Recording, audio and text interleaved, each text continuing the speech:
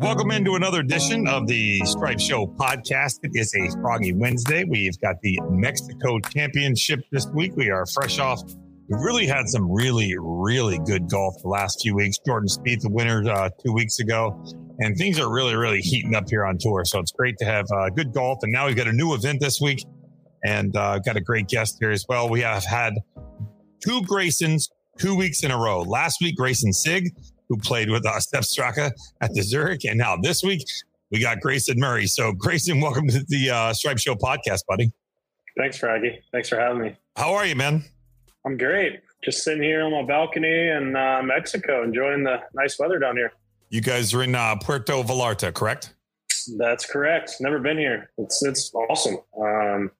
We play in Cancun, and we're lucky enough to go there every year. But this, is on the West Coast, and it's got a little different vibe to it, but kind of the same vibe in a way. The golf course is totally different, which I like better personally. But right. No, it's great here. Yeah, we'll get into the golf course, as I know you've already played the golf course, and you guys are teeing off tomorrow. So you've played in 4 events this year. Your best finish was at Pebble, 4-time professional winner, including the 2017 Barbasol Championship. So, Grayson, you are no stranger to to the PGA Tour and what it takes to play well. What is it that makes golf so difficult at the highest level? Yeah, I mean, for me personally, I think that it's all mental. I have every tool that you need to succeed out here. I've proven it. Yeah, I mean, I think in between the ears is the most important thing at this level that on the PGA Tour that separates the top from just making or keeping your card every year. Yeah, I think the same thing with the amateurs too. Like, you overthink it. You're trying not to do something. You're trying not to do something wrong instead of trying to do something right. And that generally leads to a very bad result. Yeah, exactly. Yeah. You're trying to be so perfect or,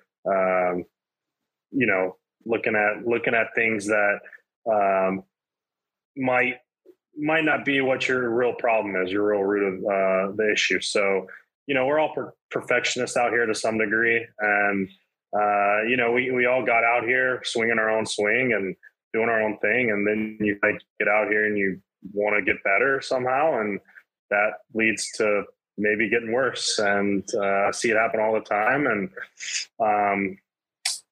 just swing your swing is kind of the best motto that you can have. And, some people aren't meant to be number one in the world ever. And some people are. And, take the talent you got and do the best you can with it. Yeah. You know what? You're exactly right. I think a lot of amateurs fall into that. You play with your buddies and maybe your buddy was not better than you at one point. Now he is better than you and you try to see what he's doing and you try to change your swing to fit that and hit it further and do this and do that. Or you see a tip on television or YouTube or Instagram and it ends up throwing you off track. And it really can be a very, very lonely, deep, dark hole you can fall into chasing golf swings. Oh yeah. I mean, do you guys do the same thing? Do you see the same thing happen there where, let's say maybe, and not exactly the same, but maybe you play with Rory and Rory's hitting it far. Then all of a sudden you try to do a little something Rory's doing and it throws you off. Yeah. I mean, it's definitely happened before. But it goes back to just, you got to know your strengths and know your weaknesses and, not shy away from your weaknesses. Don't lie about that. You're a bad putter or you're a bad chipper or your driver's not, you're not the best driver in the world, but go and work on those and still keep up what you're good at though. I think that's important to not overlook. For me personally, it's always the putter. If the putter's hot, I play well. If it's not, then I'm struggling to make cuts. Right. Usually I'm not very far off with my ball striking when it is off. And so for me, I yes, I want to go and practice putting and I want to get better at that, but I can't overlook how good of a ball striker I am and let that slide by because then you're all of a sudden, all right, your putter's not working. Now your ball striking is not working. Well, that's not a good recipe. Right. Social media seems to be all the talk lately, whether it's a couple days ago, Elon Musk purchasing Twitter for $44 billion. I mean, it's unbelievable what's going on. And you have been a huge participant in social media. We'll go back a couple of years. I know that you would really kind of come out and said, "Hey, listen, I'm in treatment for for alcoholism. It's been a problem with my career on the PGA Tour. I don't feel like I've had the support that I need." So this is kind of a double-edged question here. And have you received the help that you needed or that you felt is sufficient from the PGA Tour, part one, and part two? How are you doing with that since treatment? Are you better off? Are you healthy now? Yeah, I mean, honestly, it was kind of a cry for help more than trying to blame the tour. I think that, I'm an adult. I make my own decisions. So, I chose to go sit at the bar and drink before a round multiple times. And, it goes back to taking care of yourself before I can take care of you. So I went into treatment, like you said, and I was there for 30 days, and it was a humbling experience, but it was the best thing that ever happened to me at the moment. And the moment I got home, Jay Monahan, the commissioner, called me and, apologized and said we could have done better. And, I said, he asked point blank, what can we do now for you? And, I told him that there's nothing really at this point. I got the help I needed, but I would love to have something in place for guys that are coming out on the PGA Tour, in the future, that they know that they are safe and they can go talk to someone who is willing to help them. Because it is a lonely world out here, especially as a young kid who, I was 22 when I was a rookie, and guys are just younger and younger these days. And, right. They're given all this money and given all this fame, and it's hard to kind of to handle it all if you don't have the right tools in place. And I don't think any 19, 20-year-old has all the right tools in place. I don't care how well you can hit a golf ball. There's a lot more to it on the tour than the tour life than just hitting a golf ball. So, the guys who get it early can figure it out early. They're the ones who succeed early. I think perfect example would be like a Jordan Spieth or a Colin Morikawa or someone like that who seems like they've been groomed since they were a kid to be this superstar. And when they finally, hit the big stage, it's almost like it's what they've been doing for so many years. Right. It's no different. So yeah, I basically told Jay, look, when you have a rookie orientation every year, there's X amount of rookies, range from, their teens to 40 years old, probably, or even higher, that guys don't know what it's really like to be out here and to play every week and to see all these new cities and to make all this money. And what are they going to do with their downtime, right? Are they going to drink? Are they going to go to the casinos? Are they going to, what's going to be good for them that they can have that balance that, some of them have girlfriends and wives that can keep them in check. I didn't have that. I didn't have anyone that was there to really support me. It was just myself. And although my parents supported me behind the scenes, obviously they can't, they're not going to sit there and babysit me. They're not going to monitor me when I'm on the road. And, right. And so it honestly came so easy to me at first when I was a rookie, and I won as a rookie, and I got the 2-year exemption, and, was making millions of dollars, and I thought it would never end. I thought what I was doing was working, and sure enough, it catches up to you. And before you know it, you're checking into rehab, and I'm not ashamed to say it. I think it's great that I was able to kind of put it out there, because I've had a lot of actually pros, and I will never say their name, but come up to me and just thanked me that I was so vulnerable and was able to speak about my problems, because were going through the same stuff. They chose not to put it out there publicly like I did. Right. But it honestly, it felt good hearing that, because it's for once, I felt like my voice was not just heard, but it was helping guys around me. And for that, I'm grateful for. And, I'm not perfect. I'll be the first to say that I've had slip ups since I've entered rehab, but I know how to reel it back and know that I'm I got the team around me that can get me right back in line. And I feel like it's one of those things that's never going to go away. I'm going to live with it, but I do have the tools now that I didn't have before, that I'm prepared and I'm aware, and I know the signs to look out for. And I know, when I'm not playing good golf, that's usually one of my triggers is to go and hit the bottle, or when I'm hit airports, that's one of my triggers so I try, although you can't avoid some instances, I can't avoid airports. I can't avoid bad golf, but I can't avoid going down that rabbit hole again of knowing that it's no good on that side. So. Yeah, no, I mean, it's a big deal for you not to, like you're saying, I'm not blaming anybody. I know it was something that I did. You're saying yourself, you were responsible, but to want to help other people is really where it's at. For example, Billy Horschel's wife, Brittany, has been very public about her battle with alcoholism and how she went to rehab, and now she does all she can to help. And so that's really where it's about, is once you realize, hey, I can help myself, and I've got myself to a good, nice, good ground, stable place. Now I can help other people. And so to be able to do that and get with the tour and try and make sure that rookies that come out don't suffer the same pitfalls that you suffered, that's big of you to do that and try and help the tour and help others. Not to speak out of class here, and I don't know that this is the problem. Matt Wolff has seemed to be one who has come out of the box and played very, very well, had a lot of success early, had a lot of the spotlight on him, and now has struggled. I don't have any idea if alcohol is a problem. I don't even know if he drinks. I know nothing about that.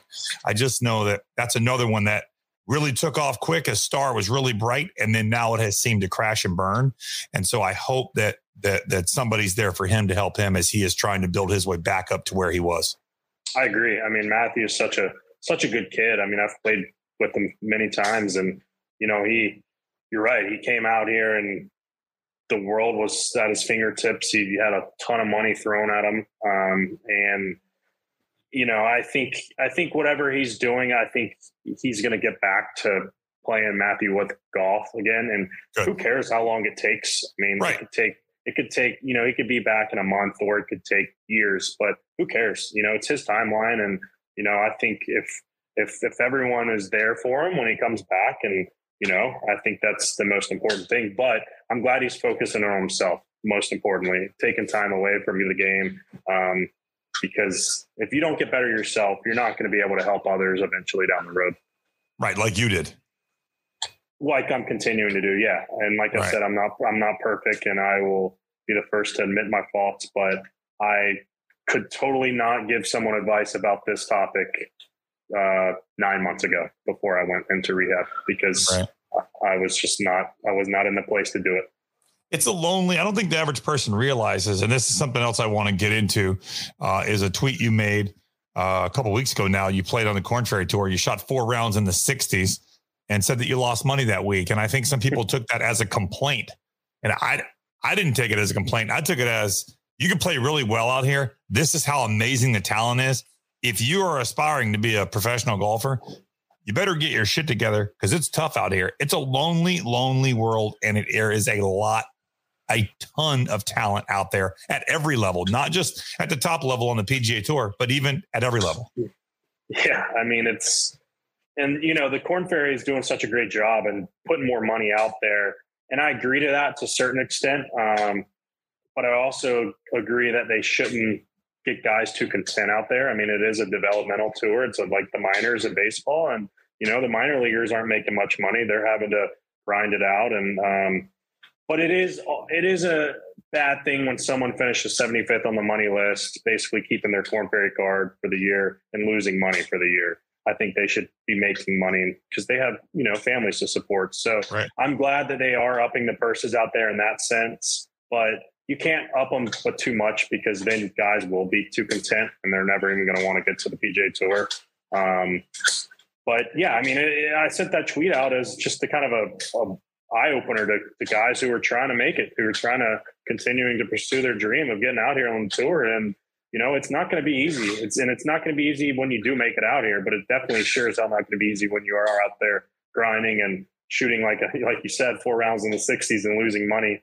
And, I've done this long enough. I'm not going to bunk it with 4 guys, 4 caddies or 4 players. That's just not, but I need to be comfortable off the course, but I'm also not one to splurge to where I did. You're not staying in the suite at the Ritz-Carlton every weekend. No, not on the Korn Ferry Tour. Maybe in Maui or something if I'm playing in the Tournament of Champions. But when there's guaranteed money to be made. But it's a win-lose out there in that sense with the money. But you know what? It's very rewarding when you do make it out here, and the tour is pumping in more money, and they're getting a lot of pressure from Saudi to keep upping it over here, and which is, I think, a great thing. And I know you want to talk about that in a little bit, but yeah, I think it's great to have competition. I think there's I think the tour gets too content sometimes, knowing that they do have the best tour in the world. They do. And I think someone needs to challenge them. I really do. And we'll definitely get into that, but I wanted to ask you as well, if you could kind of break down, you don't have to give exact numbers by any means, but, and maybe you did actually, if you could break down what did you finish that week that you shot the 4 rounds in the 60s at the Korn Ferry event? So I finished T26, I think a lot of ways, maybe 8 or 9 ways. So that money obviously is dispersed in a lesser amount because I finished in so many ties. But right. I think I finished 7 shots out of the lead. Okay. So there was 27 guys in between me. And which goes to show how much talent's out there. You shot 4 rounds in the 60s. Yeah. And you were 7 shots back. That's how much talent's on the Korn Ferry Tour. Oh, absolutely. And it also, shows you that, one putt here or there every day is the difference in winning and, losing money for the week. Right. And how do you end up losing money that week? So I actually ended up doing the Monday qualifier for that tournament. So I was out there. Well, it was actually a Friday qualifier. So I got out there on the Wednesday before the week started, stayed Wednesday, Thursday, played in the Friday qualifier. Wasn't going to fly back to Raleigh or Florida because the tournament started on a Wednesday. So, I would have to fly back and turn right back around and get back to Dallas. So that's just another expense. Yeah, exactly. So I ended up staying out there and got a room Friday night through basically the end of the tournament. So I was out there like 10 days. And let's just say if I was out there a normal 7 days, like I usually am, I still would have lost money. It's not like those 3 days cost me, was the difference maker. Right. It basically, you go into paying your caddy, just a flat rate, and then a little bit of a percentage. And then, from a hotel, and you got to rent a car out there. You're not getting courtesy cars like you do on the PGA Tour. Right. So you rent a car, caddy, hotel, and then food. You got to eat. You can't starve yourself. And I saw someone saying that doesn't lead to good golf. No, I saw a guy who I think responded, I should skip a few meals. I did that back in the 70s or whatever. Slept in my car a few nights, whatever. I'm not dead broke. I'm not going to do that. Right. I'm not. That's just. And that wasn't the point of your tweet in the first place. Absolutely not. You know how Twitter is. Everyone takes it out of context, right? Or tries to make you look like the villain when you're not trying to be. But like Mike Tyson said, Twitter's made people too comfortable with disrespecting them. That guy on that airplane found out real fast that in real life it's a little different than Twitter. Yeah, he's the wrong guy to go at in real life. Right. But anyways, it's all good and fine. I honestly, I'm at the point where when I do tweet, I try not to even look at the responses. And if I do, I'm trying to just have fun, pull someone's leg, because these guys are just keyboard warriors at the end of the day. And they're just trying to get something out of you. They're trying to make it, trying to get something for you to say that's going to be a little newsworthy, or tell their buddies that, hey, Grayson Murray tweeted me back this because I tweeted him this. And, I'm my agent's worst nightmare, to be honest with you, but he loves me and I love him. And it's all good and fun. I mean, I think, I probably could have more sponsors or companies coming at me in different angles if I were a little more by the book, but that's not who I am. That's and not you. I'm not willing to change who I am to get a corporate sponsor on my sleeve and fake it around for all those years. So speaking of social media, so let's go back to Hawaii and Kevin Na's playing and doing what he does, walking in putts. Mm-hmm. And Chantel McCabe, who is a friend here of the podcast, good friend of ours. Yeah, I love tweets that. Yeah, she's awesome. She tweets that it never gets old watching Kevin Na walk in putts. Yeah. And you decided to respond with, it gets old watching him take 3 minutes to hit each one of them, though. Yeah, and you're not wrong. I'm not wrong. And his playing partners that week were walking to the next tee, so it was getting old for them too. Honestly, that was just a stab at him. To maybe to get a little bit of a rise out of him, maybe. Right. And it did. It worked. And it worked. And you know what? He came back at me, and kudos to him for giving it back to me.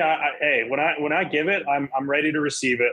I get it. I'm not the best player out there on tour, and I'm an easy target when it comes to attacking someone. They're going to come back, and if he's a better player than me, then that gives him an easy way to.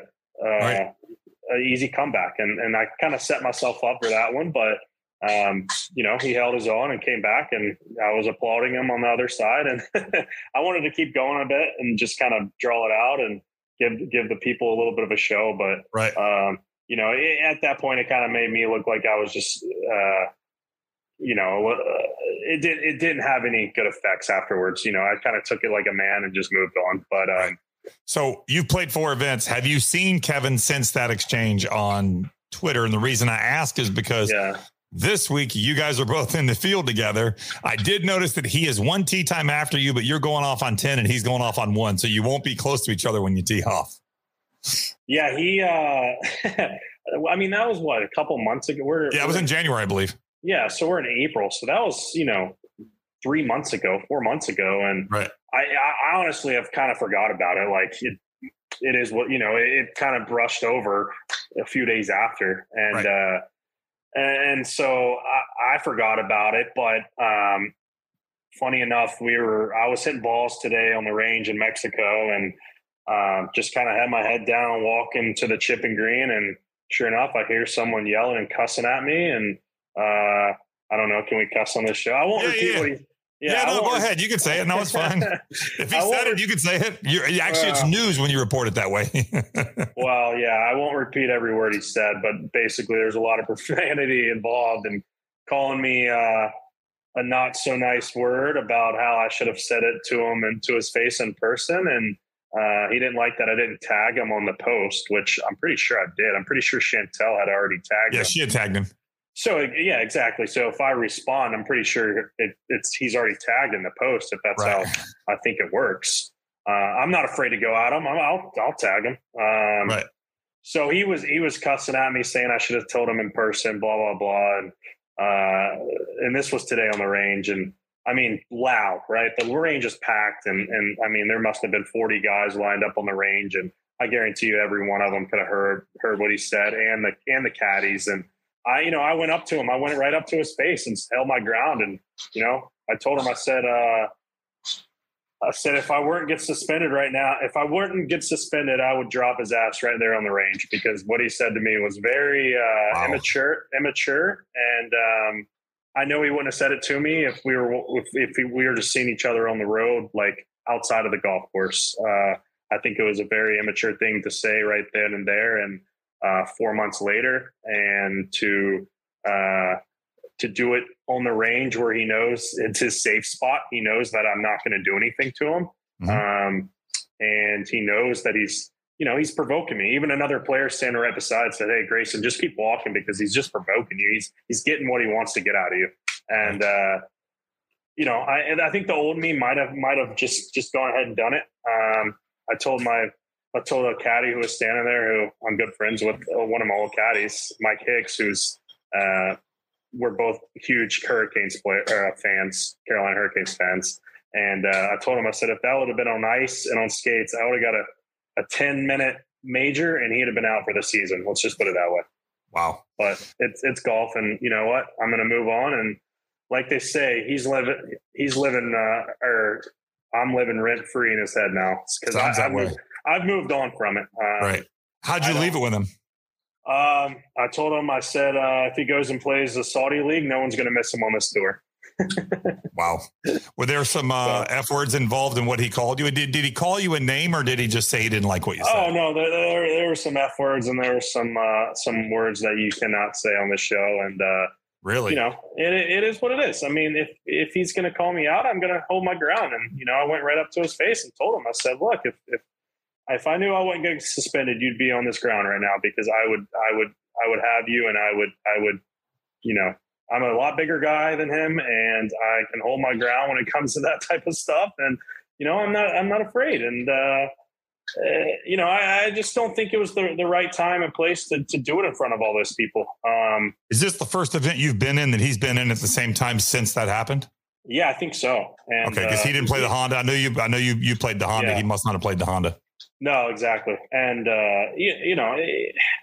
look, I was telling my buddy this story who I'm rooming with this week, and he's like, look, should you have tweeted what you tweeted? What you get from that? Why'd you do it? Whatever. And I said, you're right. I mean, it probably wasn't the best thing to tweet, and I didn't gain anything from it, but a few people disliking me, and then a lot of people liking me as well, but I didn't gain anything from it. He's correct. But at the same time, it also has been 4 months, and he's the immature one at this point, to do what he did today. And, I'm not gonna poke the bear anymore. I've had my fun with that guy. And if he wants to be the immature adult he is, then, I'll let him continue to do it. But at this point, I'm going to, like one of my friends who texted me, saw it happen, just go kick his ass on the golf course. You don't have to kick his ass in person. He's not worth it. Kick his ass on the golf course, and just let the clubs do the talking at this point. PXG has done it again with the launch of a new lineup of drivers, fairways, hybrids, and irons. The new Gen 5 golf clubs deliver significantly increased MOI, faster ball speeds, longer distances, and tighter dispersions, all coupled with the exceptional feel and sound golfers have come to expect from PXG. Schedule your custom fitting or buy online at pxg.com. Yeah, it's a lose-lose situation for you at this point. You're better off to just walk away. He did. You tweeted what you tweeted. He did what he did today. You're better off at this point. You've both done your thing. Move on and do your talking on the golf course. I agree 100%. Yeah, absolutely. And am I going to go and have dinner with them and make up? No, absolutely not. I'm not going to do that, and I'm not going to ever hang out with the guy. And if we get paired together, I probably won't say one word to him, but I will shake his hand and before we play, and shake his hand after like a man. And at this point, it's the ball's in his court. If he wants to act like an immature adult he is, then he can keep doing that. But I've moved on. But you said other people did see it today. Oh, the whole range. I mean, it was the whole range. I was so heated. I'm telling you, when I say this, fumes were coming out of my ears. I was so mad at the moment, and congrats to you for controlling yourself. Yeah, well, I won't say his name, but there was a player right beside me, and he basically said, "Grayson, look, he's provoking you. This is what he wants. This is what he's trying to get you to do. Just walk away." And I was like, You know what? I'm glad I did. Called my agent and just said, "You won't believe what happened." And he's like, "I'm proud of you. Kind of would have been funny if you'd have punched him, but not really. It would have not been funny." And we don't need that. Like I said, if I was on skates and on ice, then it would have been a different story. Right. Different sport, different outcome. Yeah, exactly. You mentioned the Saudi League. And so this week we've seen that reportedly there are 15 people ready to go. The only name that we've really seen so far, well, actually two. We've seen that Robert Garrigus has requested permission, and that Phil now, after a hiatus from the tour, has applied to be in the U.S. Open and the PGA Championship, I believe, and then has also applied to be in the Saudi League. You did mention earlier that you think the Saudi League is good, and I halfway agree with you. I think competition is good at any point. I think competition makes everybody better. Iron sharpens iron. Yeah. I have an issue with the Saudi League and where the money's coming from and all the things that it represents. That's where my issue lies with them. Mm-hmm. Where do you stand on the Saudi League? Is the Saudi League something that Grayson Murray would be interested in being a part of? Or are you happy on the PGA Tour? Because like you said, it is the greatest tour in the world. Yeah, I mean, I think the guys that are coming out and you start seeing the list get bigger and bigger. They are basically right into the tour trying to get an exempt or I guess you can say permission to go play. But hasn't the tour made it clear that if you go over there and play that, you are not coming back? Yeah, I don't know how it works because I know some of these players are just getting released for like one event. They're not technically signing up for the whole tour.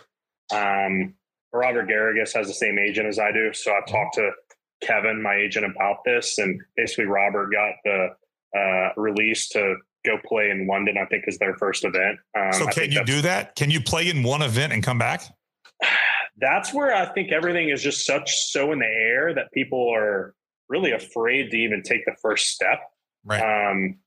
I mean, my agent kind of put it to me this way. They're like, what's a number that you would go play in one event? Let's just say one event does happen and that's it. No other events happen. And what's the number that would get you to retire? Basically, what's the number that, let's just say you go play in that one event and then the PGA Tour says you're not allowed to come back. What type of number, what money number is going to take you to do that? And, what is that for you? I mean, I said 20 million up front, just stroke a check and I'll go invest it and I'll just ride off into the sunset. Not that I think I can't make more than that on the PGA Tour. I just think you take that money and you go and invest it right and, bye-bye. But I know the money, the number is a lot bigger for a lot of guys. And does it not bother you where that money's coming from or the unstableness of that tour? I mean, it definitely is kind of a lot of people like to use the term dirty money.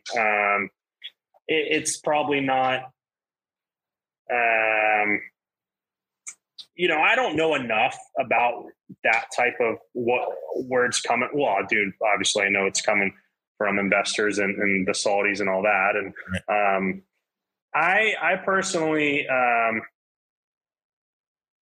I don't know. Like I'm kind of two ways. I see where you're coming from, and I also see, why guys would do it.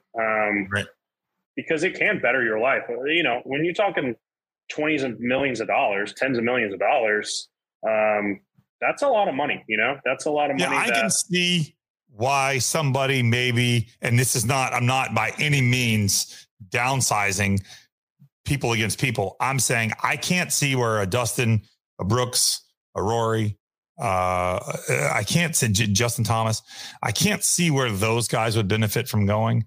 I can see where level 2 and 3 guys would benefit from going because of the money that is available. However, are the level 2 and 3 guys going over to play the Saudi League? Is that going to garner enough attention? They're going to need some A-list player guys to make that jump, and I'm not sure they're going to get that. Here's the thing. They print the money, right? Like they have so much money, it doesn't matter. I think they're trying to stick it to the tour. I really do. I don't think they care if they lose hundreds of millions of dollars. I really think once they start having these tournaments and people are making, let's just say the Grayson Murray of the world goes and plays and I make $4 million my first week out there. That's as much as I've made in my career. So if I go and make that, and then all of a sudden, all these guys who are, let's just say tier 3, tier 2 players are making this type of money. And now all of a sudden you see all these A tier players that are like, oh, wow, okay, this is pretty easy to make this much money. Maybe we should go try it. I think that's what they're trying to do. I think they have realized and have come to that. Our first couple tournaments are not going to be A-list players. But if we keep continuing to put the money in the pockets of these guys, I think they think that A-list players are going to jump on board eventually. The names you just mentioned, I mean, I don't think they should go. I mean, they're already making all kinds of money off the course. Right. The on the course, that can stop in a heartbeat, right? I mean, they they don't have to continue to play up to their level that they're playing. The Justin Thomases of the world, the Dustin Johnsons. It's hard to keep that going. Oh, for sure. Tiger Woods has made us all think that it just happens forever, and it doesn't. Exactly. And in that case, they could. They're not making. Let's just say if Justin Thomas is averaging $6 to $8 million on the course right now, and another 6 to 8 off the course. Yeah, that's a great living. But what if that 6 to 8 on the course just stops? Well, that 6 to 8 off the course is going to stop as well. So, sponsors, yeah, they put out this picture of they love us, they blah, blah, blah. But as soon as we start playing bad, it's off to the next guy. I'm sorry. It's just, they don't sell clubs. If the guy isn't on the first page of the leaderboard consistently. So let me ask you this. Is the Saudi League something that you are interested in? Is this something you've thought about doing? I think if the tour came out and said, look, you guys can play both, you can have the option, then yes, I would. But if they said you could play one, if they said you can go play one event, would you go play one event and come back? If they let me come back, for sure, I would do it in a heartbeat. Have you heard any other names? So are you aware of any other names other than Garrigus and Mickelson? Are you aware of any other names that have? I've heard Bubba Watson thrown out there. I've heard Poulter thrown out there. I think I heard Na thrown out there. I've heard some names thrown out, but nothing concrete. What have you heard? What are you guys hearing? So I think Na was his name. He was signed up to do it, and then his name got out there that he was going to do it, and he backed out. So a lot of these guys, I think, are wanting to do it, but once their name gets out there in the media, and all of a sudden they start panicking because now their sponsors don't want anything to do with them because they're tied to Saudi. So yeah, look at Phil; he lost everything. I know every sponsor dipped. Yeah, and that's my point is. Phil is still Phil. His name is still very relevant, even though his game obviously isn't like it was. Obviously, he just won the PGA, so his game is still good, but he's not like he was 10 years ago or 15 years ago. But look how quick they were to leave him because of, what he said, or maybe his game wasn't, maybe they looked at it as, wow, all right, this is our easy way out now. He's 51 years old, and how much money is he really making us as a company? So he said what he said. This is our easy way out. I feel bad for him. I really do. I think he had good intentions. I think he is right about when he said, I don't think the words he used about the tour being greedy was the best choice of words. Correct. I do understand what he was trying to say and how he as an individual has brought in the tour so much money in his career, and he has gotten, such a fraction back, I think, in that sense. $500 million is a lot of money. It is, but look, I always tell people you got a guy who's the 5th player in the NBA making $100 million in 4 years. So, and he's not a Phil Mickelson. He's not a Hall of Famer. Phil Mickelson would be. I know it's a little different, but the tour has a lot of money. Don't let them fool you. They got all these media rights. They got tons of money sitting there, and I don't really know what they're doing with it. Right. Well, they did listen, and I don't work for the tour by any means, but the tour does donate a crap ton of money every year, more than any other professional sports organization. They do a lot of charity work, and they do a lot for the communities in which their events are held. So I know that a large portion of the money goes to that as well, and rightfully so. That's what makes the tour so great. Absolutely. And we're a unique sport. We can play a lot longer than most sports, every sport really. So our careers are longer. We have a bigger window to make money, and they are giving us the opportunity to when we're on TV and we have these logos on our shirts and hats. They do provide the arena for you to play, without a doubt. Absolutely, yeah, absolutely, and. And that's why Phil has made so much money off the course, right? Is because the PGA Tour was the arena for that. So he hit every shot. I don't doubt that. He hit every shot. He deserves that. However, the arena that he was provided to hit those shots was provided by the PGA Tour, and he wouldn't have had KPMG and Callaway and all the other sponsorships that he had without the TV deals that the PGA Tour allows him to play in front of. I mean, it really is such a, I scratch my back, you scratch yours. And I think the average person has a hard time feeling sorry for a guy who's worth $500 million. Yeah, exactly. And that's where it came across as a little victim-y and like, hey, look at everything I've done and you didn't take care of me. And it's like, you've been taken pretty good care of. It would have sounded a lot better coming from Grayson Murray. Like, hey, listen, they're not taking care of me. That's more believable than coming from Phil. But Phil's got a name, and when he says something, people listen. Yeah, I mean, look, Phil is one of those people that whatever he says, he has thought about before he said it. He knew what he was saying. He knew what he was getting himself into. He said it with clear intent to get, obviously, a rise out of people, to get the tour to, he knew that there was probably not going to be very good consequences from what he said. I would think so. And in that sense, I don't feel sorry for him. I think he, if you called him after a round, and let's say he played bad, and you called him after a round, and you were asking him questions, and then all of a sudden this topic comes up, and he said something, and he didn't have time to think about it, it'd be a little different. But he put it out there. The interview was very well thought out. Exactly. Yeah, very much so. He told him what he was going to ask him, and he prepared, and I'm sure his team knew what he was going to be asked, and that's just part of it. When you're that famous and that in the spotlight, you have people around you. You have people that teach you how to talk to the media. So I don't feel bad for him in that sense. But you know what, Phil is he's been great to me. That's all I can say is he's been great to me, and his brother was my coach in college at Arizona State, and Tim's a great friend. And you know what, his family, I've met his mom and dad, who are most wonderful people. And so I have nothing but good things to say, but I do feel bad, and I wish people, and it'll never change. I mean, this is just how the world works. But when people are down and people say the wrong things, people tend to just clinch onto it and run with it. Cancel culture is taking over everything. Mm-hmm. And you forget about the good things the guy's done for golf, and you forget about just the good things he's done to fans in the past, or you forget about how generous he's been to tipping all these people who he comes across, in his whole life. You hear about the good tippers and the bad tippers. Well, Bill was the good tipper, the best tipper on the list. So, he's changed a lot of lives for the better. And, I think over time it's going to blow over. I hope golf, like the PGA Tour and all that, they can look past it too. I mean, I've heard talks of him, being pulled out of the Hall of Fame, which would be crazy. I think that's just nonsense talk. I agree. I mean, the guy, it has nothing to do with his golf. People make mistakes. I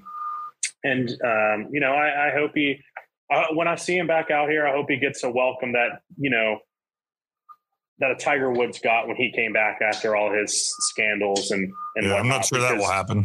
I don't either. I don't either. Not sure. But before we let you, I want to get to our emergency 9 and ask you our quick 9 questions, but I want to talk about the golf course this week. Brand new golf course, brand new place. Talk about the golf course a little bit. I know you said you liked it better than the other golf courses that you guys have played in Mexico. It's a bomber's course. I mean, I talked to one of the rules officials today, and I hope they keep it back.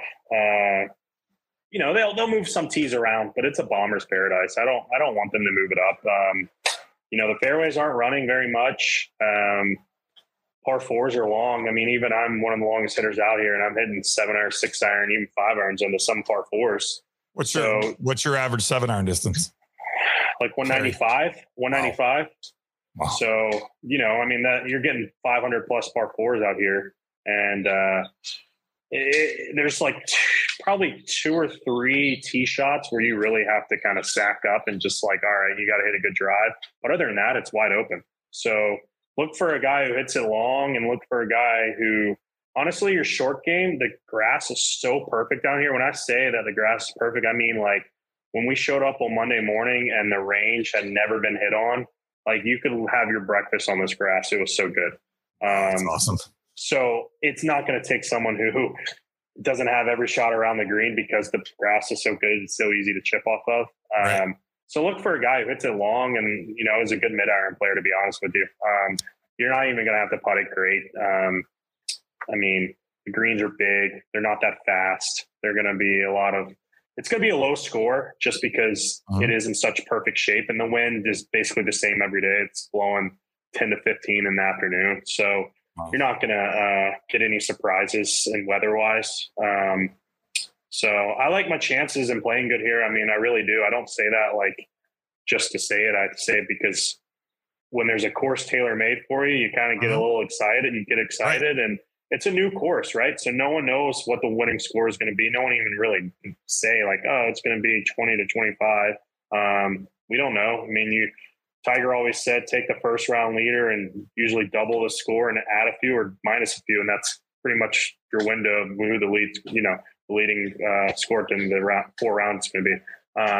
So, you know, if the leader is going to be 9 under after day one, look for it to be about 20, 22 under. That's going to win this tournament. That's crazy. So, and I honestly, he's right on. When he said that years ago, I think it was in an interview. He was like, I usually take the first round lead, barring, you know, maybe some crazy weather here or there. If it's 4 under, I'm going to, you know, I need to get to 10 under and I have a chance on Sunday. So, wow, that's cool. That's at least that's good to know and have that in your head after the first round, like, you know, kind of where you stand. You tee off tomorrow afternoon with Ryan Armour and David Lingmerth. 2 questions. What are you working on in your swing, and what's the current state of your game, Grayson? Yeah. So my swing's pretty simple when it comes to what I work on. It's never really new things. Right now I'm just working on trying to get that club face at the top more closed. So what I mean by that is if you look at a Dustin Johnson, he has a bowed wrist at the top and his face is pointing straight up to the sky. That's a little too closed for me, but it's somewhere close to that because is that just so you can just drop it and rotate on it? Mm-hmm. Drop it, rotate, and swing left. So you don't have to do anything at the bottom with your face. When I'm too open at the top or square at the top, I have to I get flippy at the bottom. So I'm gonna have a 2-way miss, and you can't play golf with a 2-way miss. I've been doing it for the last 6 months or more probably, and that's why my game has been where it's been in the gutter because no one can play golf with a 2-way miss unless your short game is just unbelievable. Right. And even then it's going to catch up to you. So that's all I'm really working on. And then as far as, as the current state of your game, I mean, you know what it takes to win on the tour. How close are you? Yeah. I mean, I think,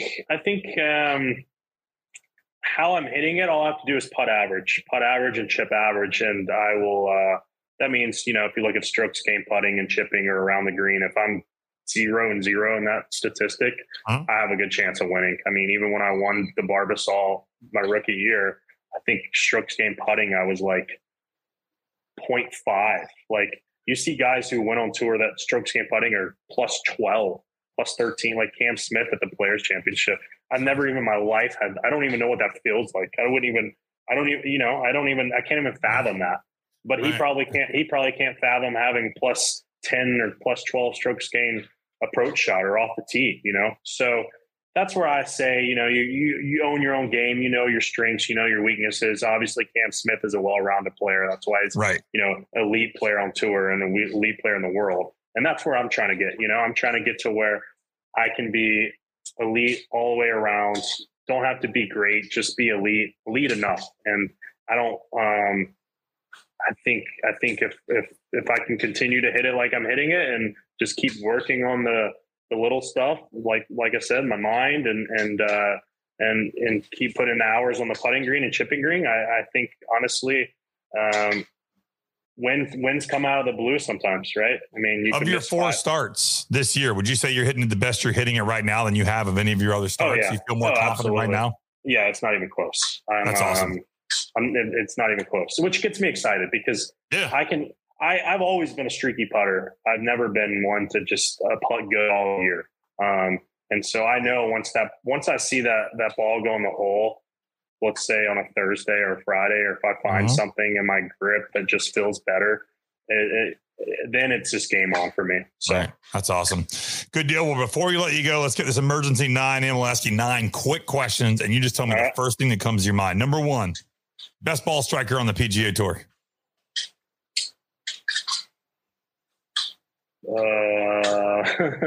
Louis Oosthuizen, who I've played with. Okay. Number 2, would you rather have a phone call or send a text? Call. Call, really? Okay. Amazon or go to the store and buy it yourself? Amazon. Exactly. Me too. Your go-to karaoke song? Shit. I don't know. How about something country? I'm a country guy. Oh, me too. Big time. Maybe Eric Church. Eric Church. I dig that. Player you'd most be nervous to be paired with on the PGA Tour, and then let me say other than Tiger Woods, because everybody says Tiger. Dude, I'm going to be honest with you, man. I'm not going to be nervous playing with anyone out here. It might be because I'm in the final group of a major, but I'm not going to be nervous because I'm playing with whoever. Would you be nervous to play with Tiger? I mean, I've played with him, not in a real round. I've played practice rounds with him. I mean, no. Like, I played with President Trump 3 months ago, and I was pretty nervous, honestly, with that than I've ever been with anyone else. And, I keep asking questions, though. Sorry. All right, here we go. If you weren't a pro golfer, what would you be doing? Shit. Probably real estate. I like real estate. All right. What's the most famous phone number in your cell phone? Probably Tiger. Nice. Sports Tiger, non-sports, probably Eric Trump. Okay, well we can compare numbers because I've got that one too. So that's good. We both got Eric's number. Yeah, there you go. Yeah, I know you know Eric. Yeah, we both got Eric's number. The best shot you've ever hit, considering the circumstance. And don't tell Eric he's famous because that'll get to his head. He might know, but yeah, I think you're right. Actually, yeah, I mean he might know, but we want to keep him. We want to keep him humble. What was the question? Sorry. Best shot you've ever hit under the circumstance. Shit, probably. I mean, probably a putt. Probably just a 10-foot putt when I won. 8-foot putt. I don't know what it was. Yeah. All right. Your favorite social media of choice and your favorite follow on that social media?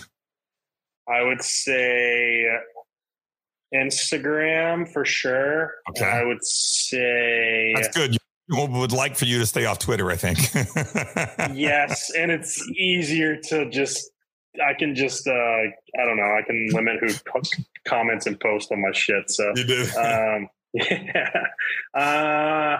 Favorite follow would probably be like a porn star, not a porn star, but like a model. Right. Someone who's posting bikini pictures every day. I love that. And by the way, I do have to admit, if you go on your Instagram and your DMs and you go to not your normal one, but if you go over to requests, I'm going to look like a crazy stalker because I must have DM'd you about 25 times to come on the podcast. So I look like a crazy ex-girlfriend, but I'm really not. It's me. See, I don't even know how to do that. I didn't even know there was another tab. There is. Yeah, there's another tab. It says requests. And it's like, so you're good. If you ever end up over there, you're going to go, what the hell does this Froggy guy want? That's me. All right. Well, I apologize. I'm not, don't worry. Not ignoring you. You saw how quickly I responded when Larry Blake texted us. I did. What's your exempt status moving forward? How can we see you play after this week? When will we see Grayson again?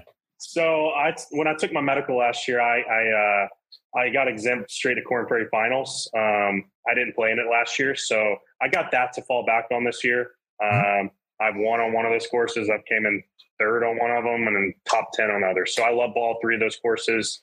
I'm trying to peak when obviously I would like to win this week or win when I get a chance out here and take care of itself. But honestly, I'll probably play a lot of Corn Ferry stuff from here on out until those Corn Ferry finals start, and hopefully get my card back through that, or went out on the Corn Ferry and get my there's so many different avenues I got, and I'm not stressing at all. If you'd asked me probably